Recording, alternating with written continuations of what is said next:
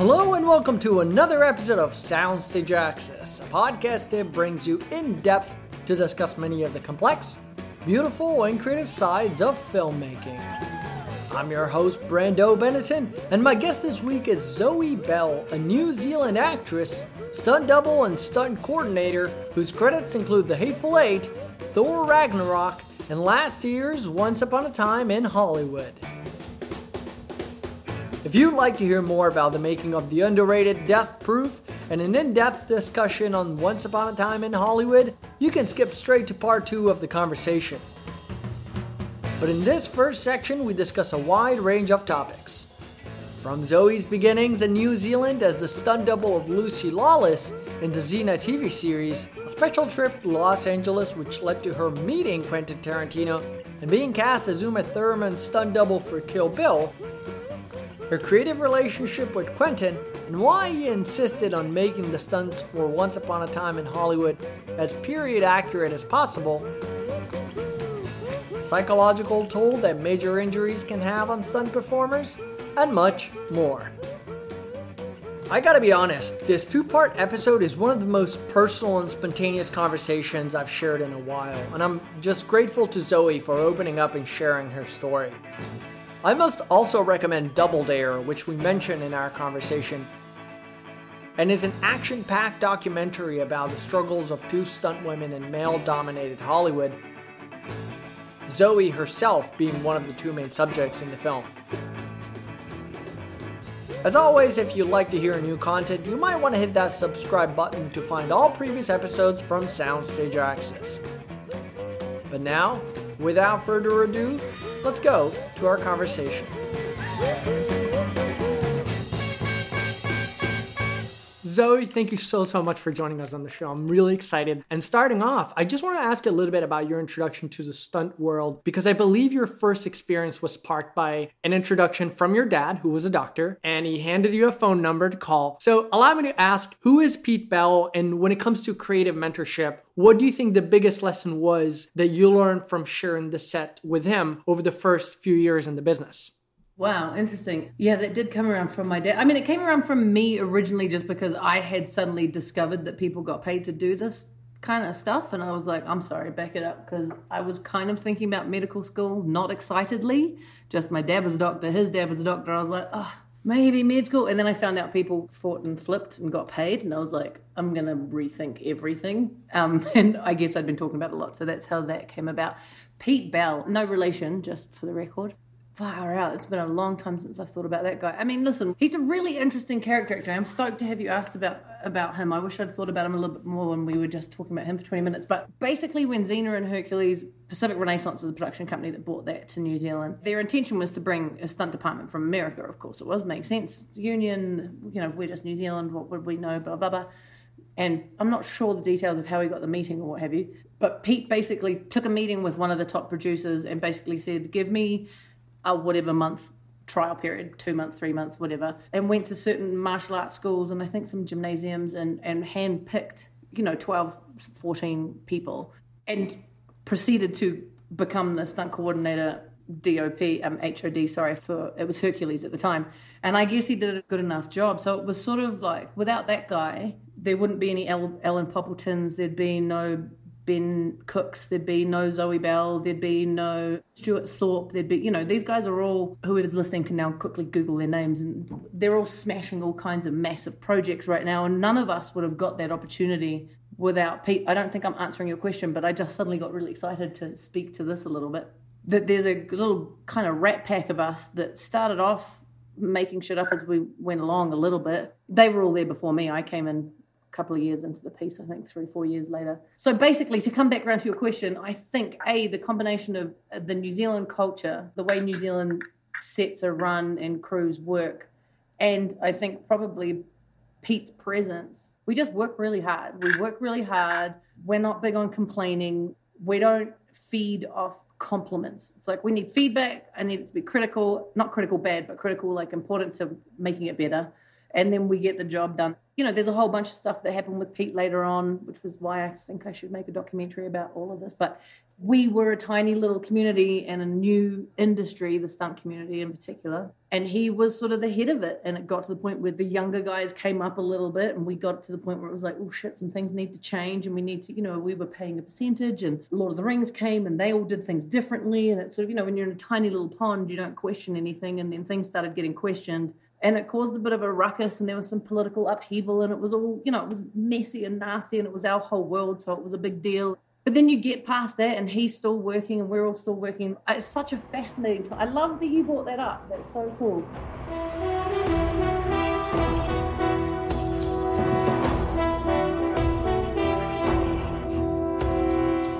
Then let's talk about it. Before getting to Kill Bill, I think what's interesting about your beginning in Xena is just, it blows my mind that your first introduction to the stunt world was in television, because you guys probably had not only you're splitting your time between first and second unit, but you probably have such a heavy amount of action you gotta get through on a weekly basis as opposed to feature work. So about your experience in Xena, you had this to say, quote, "I found myself sitting between two generations of stunt people. I'm not the new generation, but my experience was more with the older generation because New Zealand was a little bit behind, the technology hadn't reached. We were still cowboy in the fuck, let's give it a go kind of way. There's a different level of pain required in the jobs, and each generation feels like the next one has it too easy," close quote.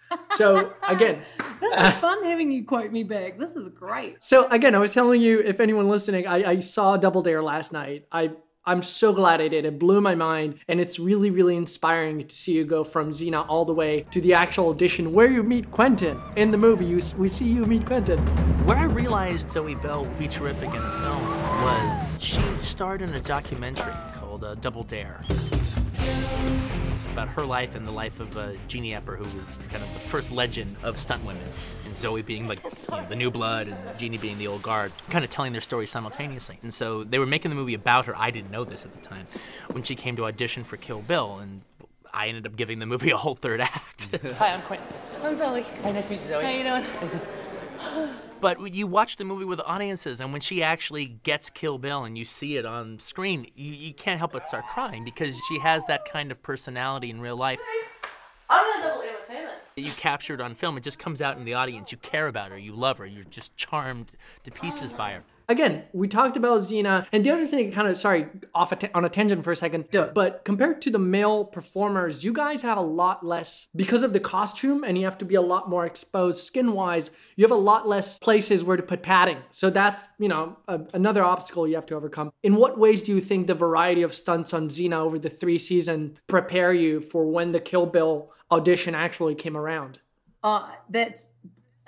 You're really good at this. I'll come back anytime. If I talk too long and we need to do more, I will come back for more. It's a good point. The nature of TV, particularly Xena, particularly back then, and that's what I can speak to, was, the turnover was really quick. So my learning curve had to be immediate. It was sort of like, I got to fuck up once, and then that was sort of it, that you don't get to make that same mistake again. I could make different mistakes occasionally, but it was sort of we're moving on, and there were so many fights, and there were so many people to kill, man. You got to get through these things. But what I found was a real tool for me when I was doing Kill Bill, particularly the first couple of months, which was shot in Beijing. So we were working with the Chinese fight team, with Wu Ping and Didi and all of those guys that are like, the Chinese style is sort of not dissimilar. It's like the turnover is quick. And if you make a mistake or you get injured, they're like, next person comes in. We're going, And my experience was not dissimilar to that. So that didn't jar me at all, falling into that rhythm. I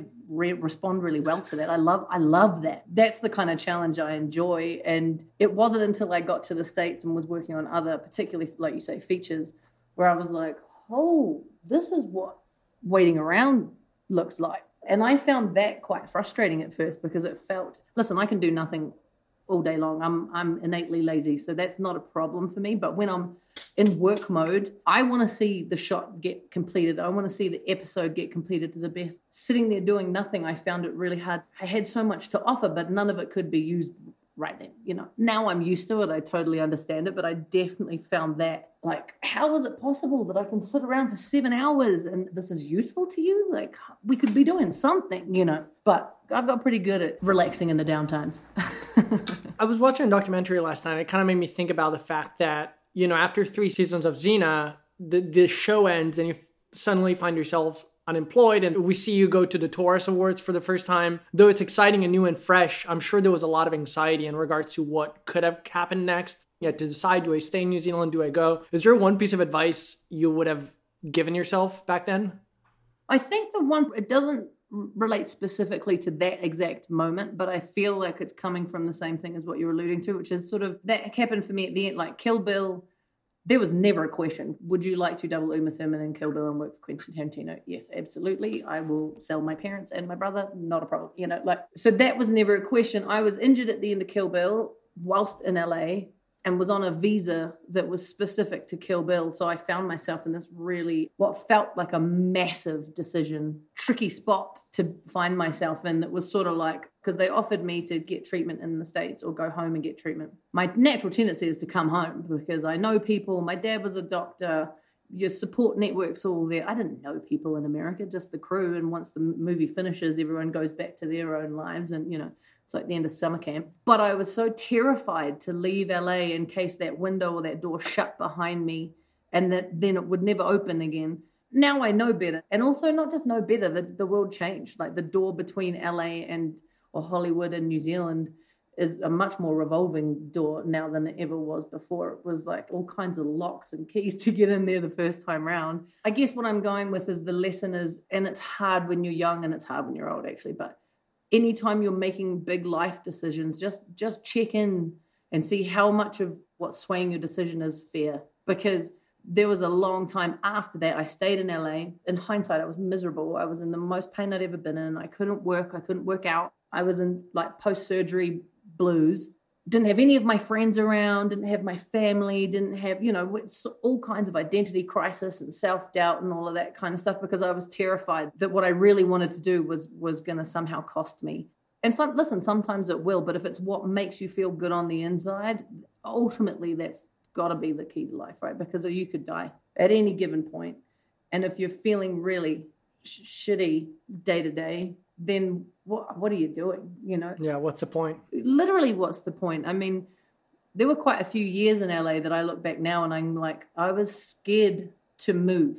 And not just move from LA, but I was scared to go on holidays. There was like a wedding or two there was a couple of weddings I missed because I was working, which is different. But I was scared to miss out on something. It was so hard to get to LA and it was so hard to earn a little place there that I felt trapped.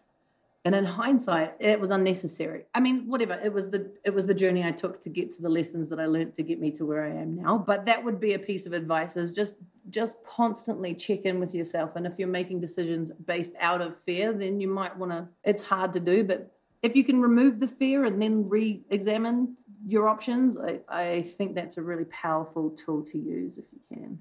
We kind of breezed over Kill Bill, but number one, I don't know anything about the injury, and I'd be curious to ask about that. But if we were to start talking about specific projects and Kill Bill in particular, I thought I may ask you about the fight against the Crazy 88 inside of the House of Blue Leaves, because when you look at the documentary in general, I think there's the most footage from that specifically. And there was something really interesting you talked about. Quote, "Through my relationship with Quentin, I learned how performance is heightened in a stunt performer if willing to act also. When I'm in costume and in front of the camera, I am part of the character, a piece of the whole." Close quote. The idea of Quentin talking to you about intention and motivation and all these things, I was wondering, how did your experience on Kill Bill evolve from the way you thought the job was going to be when you got the audition and the role and you were about to take off for China to your experience by the end of it? Well, originally, when I got the job, my assumption was I am going to be the everything double, because that's just what I did on Xena. We had writing doubles and body doubles, and we had other stunt doubles. So there was, I wasn't the only stunt double for Xena, but I was sort of the main one. But whatever that character had to do, I kind of had to figure it out and do it. And I assumed that would be the same for Kill Bill. And it wasn't until couple of weeks into training that I realized that the intention was to hire, we had a guy called Tiger and a woman called Satya. Tiger's Chinese, Satya's I think half Chinese, half Hawaiian, and they're both just like wushu legends. I had copied the boys that did wushu on Xena. I had them teach me how to do butterflies and how to, so we fucked around on set, and I mimic well, but they were experts in their field. And what it turns out is that I had been hired as the quote unquote by Quentin crash and smash double. Now, don't get it twisted, I'm pretty good at crashing and smashing, but it's easily not my favorite part of the job, usually. That's part of what comes with being able to execute all this other cool shit, usually. That's just part of what comes with it. But then what ended up happening, I think due in large to, A, I have some distinct similarities to Uma physically. B, I think because of my experience, Satya was a less experienced stunt double. She was an amazing wushu person, but she wasn't a stunt girl. And Tiger was a Chinese guy, So he's shorter than me and he's a man. So I was definitely a better double when it came to that. But so that combination of things with Quentin and I's sort of the way we would collaborate about stuff, because there was no American stunt coordinator in China. It was the Chinese fight team. I was part of their team. And obviously Didi and Wu Ping were my bosses without a doubt. But when it came to the chain of kind of communication, it would go the Chinese fight team and me and Quentin would talk directly to me and I would talk directly to the fight team and Quentin would talk directly to the fight. So it was this kind of three-way. I understood his process quite quick. And it's part of my job, and I think part of how I be decent at what I do is people in my personal life might disagree, but I'm a good listener when it comes to work stuff and I watch. So I'm observant when it comes to that stuff. So I figured out what his process was. And by nature, having doubled Lucy for so long, watching Uma and embodying her, those things combined really appealed to Quentin. And I just became an intrinsic part of The Bride. And a huge part of that process was not just me witnessing his, but him requiring me to check mine. And it looks something like, what is your motivation in this shot? And my original response was like, to get up the top of the stairs. I mean, the stunt guys on Xena and I used to make that joke all the time. What's your motivation? Lunch. It's so funny. We would make that joke all the time. So when it got posed to me as a serious question, it kind of floored me for a minute, and it made me recognize that there was a whole side of my work and my profession that was untapped and kind of disrespected by me. Not intentionally, but that, I think, was the turning point, particularly, I think, for him in wanting to keep me in the Bride fold. And it was a turning point for me in how I approach my work. I mean, I would never have considered myself as someone who would become an actor until basically that conversation, I imagine.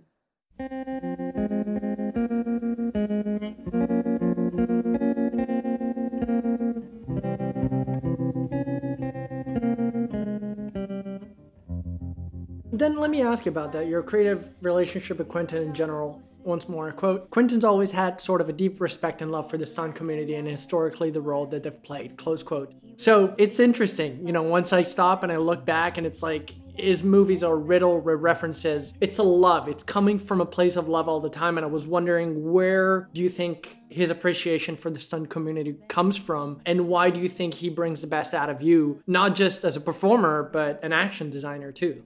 Okay, first half of that question, where do I think his love for it comes from? I mean, the real truth, it's hard sometimes when you're talking about Quentin because you say things that sound either too all-encompassing and or cliche and or large, but he is all of those things. His love for stunt people is not dissimilar to his just innate love of everything that makes making a movie possible.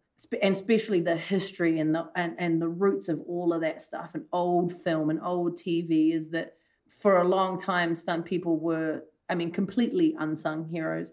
Also, there was a lot of actors just had to do that shit themselves because they didn't have a stunt person, or they had a guy dressed as a woman, stunt people weren't stunt people for recognition or glamour at all back in the day. Like, I'm sure if you went to the pub and offered to buy someone a beer and told them they're a stuntman, they'd probably want to buy it for you. But in the greater society, I guess we're kind of the underdog for a lot of the films that are foundational in his love for film and unrecognized for a lot of that, particularly back in the day. So I think there's something in that. And for him, I think he's one of those people that gets that story, character, dialogue in terms of character and relationship and action should be all interweaved. They should all be in support of each other. They should be all little cogs making up one big mechanism rather than action just painted on the top. Same with special effects. Like, he's been fighting having anything but practical effects in his movies for ages. And then, Once Upon a Time comes along, and for him to paint the world that he wants, which is authentic and has been in existence, he's had to access some of that stuff. He's not a hater of it. He's just I'll use it if it enhances my work. And I think that that all kind of speaks to his love of all those different departments back in the old school days and everything was practical back then. Like we had a gag in Once Upon a Time that is like a guy, I don't know, if you haven't seen the movie, then it's your own fault. Go see it. I was going to ask you about it. Are you going to talk about the bounty law, balcony fall? Yeah. And I didn't mean if you haven't seen it. I meant more if listeners hadn't seen it. I didn't want to blow it. But it's not a story point, really. So I'm not giving anything away. But that wasn't in the script. And it was kind of like they'd all gone on a scout. I wasn't even on the scout because there wasn't meant to be any stunts. And Bill, first AD, came back after the scout and basically pulled me aside and was like, also, just so you know, now in the bounty law thing, he wants a guy at the top of the building. He gets shot. He falls, smashed through the balcony and hits the ground.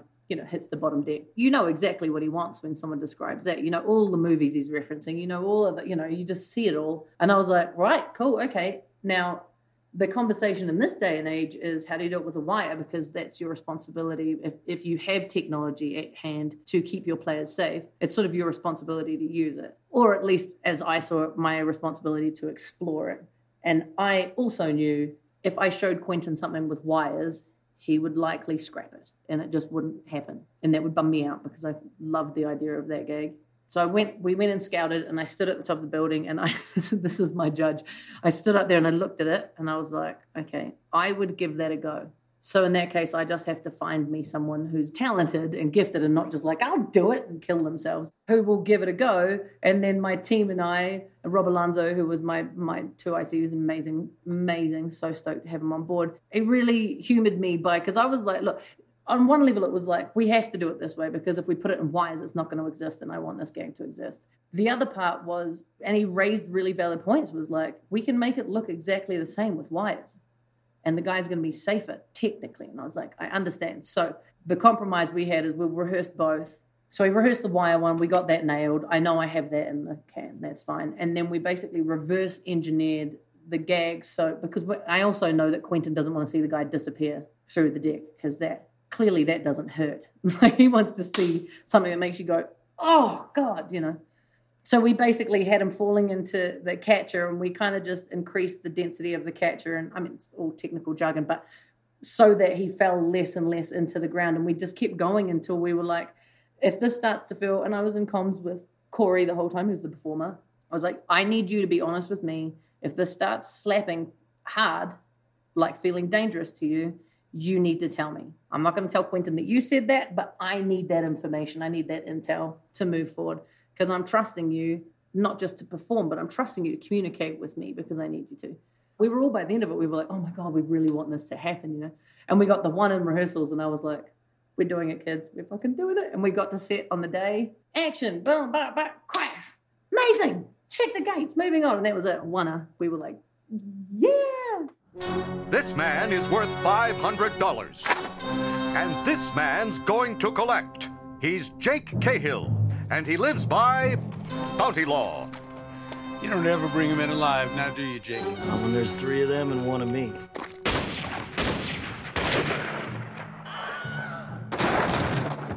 What are you looking at, bounty killer? Looking at an ugly owl who's about to get his jaw busted. Amateurs try and take men in alive. Amateurs usually don't make it. Whether you're dead or alive, you're just $1 to Jake Cahill on Bounty Law. Thursdays at 8:30, only on NBC. Talking about danger and potential injuries. Before I move on to Death Proof, just out of morbid curiosity, I didn't know about the injury you had, but was that towards the end of Kill Bill? Yeah, it was towards the end of the shoot. I think it was like a couple of weeks before we finished shooting. And it was in I think it's Kill Bill 2. It all blurs for me because we shot it all as one. But there's a gag where she busts into Bud's trailer and he shoots her full of rock salt and she flies out of the trailer. In the movie, that's Monica Staggs, who was Daryl Hannah's stunt double. Because during rehearsals, some decisions were made that probably could have been made slightly differently, and I ended up missing the mat and fucking up my wrist, basically. It's funny because it's one of those, people always talk about broken bones. We would rather, I don't want to break any bones, but we would rather break bones than fuck with ligaments and tendons, because ligaments and tendons are stubborn, grumpy, they hurt forever, they take ages to mend. Bones are like, once they've mended, they're like back to normal again. So all my little wrist bones basically went in different directions and took ligaments with them. So I obliterated like the main ligament through there. So they had to relocate everything, and then I had to have surgery where they stitched it back, and then it had pins in it sticking out of my skin for like 3 months, full Frankenstein. Yeah. I feel like that's the closest I'll ever get to what it feels like to get kicked in the nuts is when the pins are sticking out of your bones and someone hits your cast and goes, is it mended yet? Thinking it's just a break. And it's like the internal feeling of it's just wrong and your mouth gets wet and you kind of feel like you're going to throw up a little bit. But yeah, so that put me out so I didn't get to Kill Bill, which bit my nighties so hard back then. Now I'm like, that's fine. Shauna Duggins, who's a legend, took over. So I was like, I'm going to be taken over by a legend. I guess I can't complain. They even brought me back to set with my cast and everything on and put me in a little thing. So it's my feet smashing through the door when I'm going into the trailer fight. But yeah, that injury was a milestone in my career because it shut me down. I couldn't work through it. I couldn't fake it. I couldn't just grin and bear it. It shut me down for, I think my next job wasn't for another year. It took me like 8 months before I could do a handstand. I couldn't crawl for 6 months. It was like full identity crisis. The identity crisis, when I look back in hindsight, was so much more powerful and effective in taking me down than the actual injury and the actual pain. It was like, who am I if I can't walk on my hands? I've been walking on my hands since I was 8. What do I do for a living? It was bigger than I gave it credit for at the time.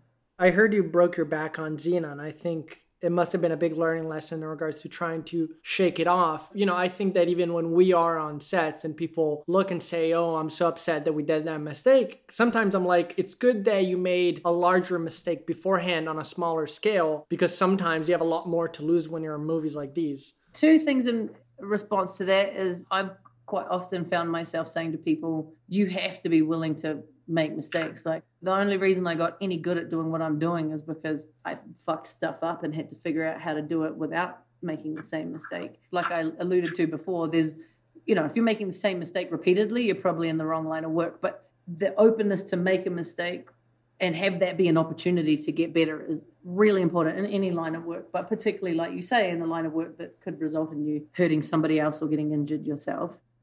The 2 lessons I learned look similar from the outside, but were quite different. Breaking my back on Xena, ironically, I never considered it breaking my back. I fractured one of the vertebrae, like the little nubby bits that stick out, because I hyperextended and it cracked. That's not to say it didn't hurt like hell, but, I was 19, so I healed really quickly is what I'm trying to say, and I was back within however many weeks.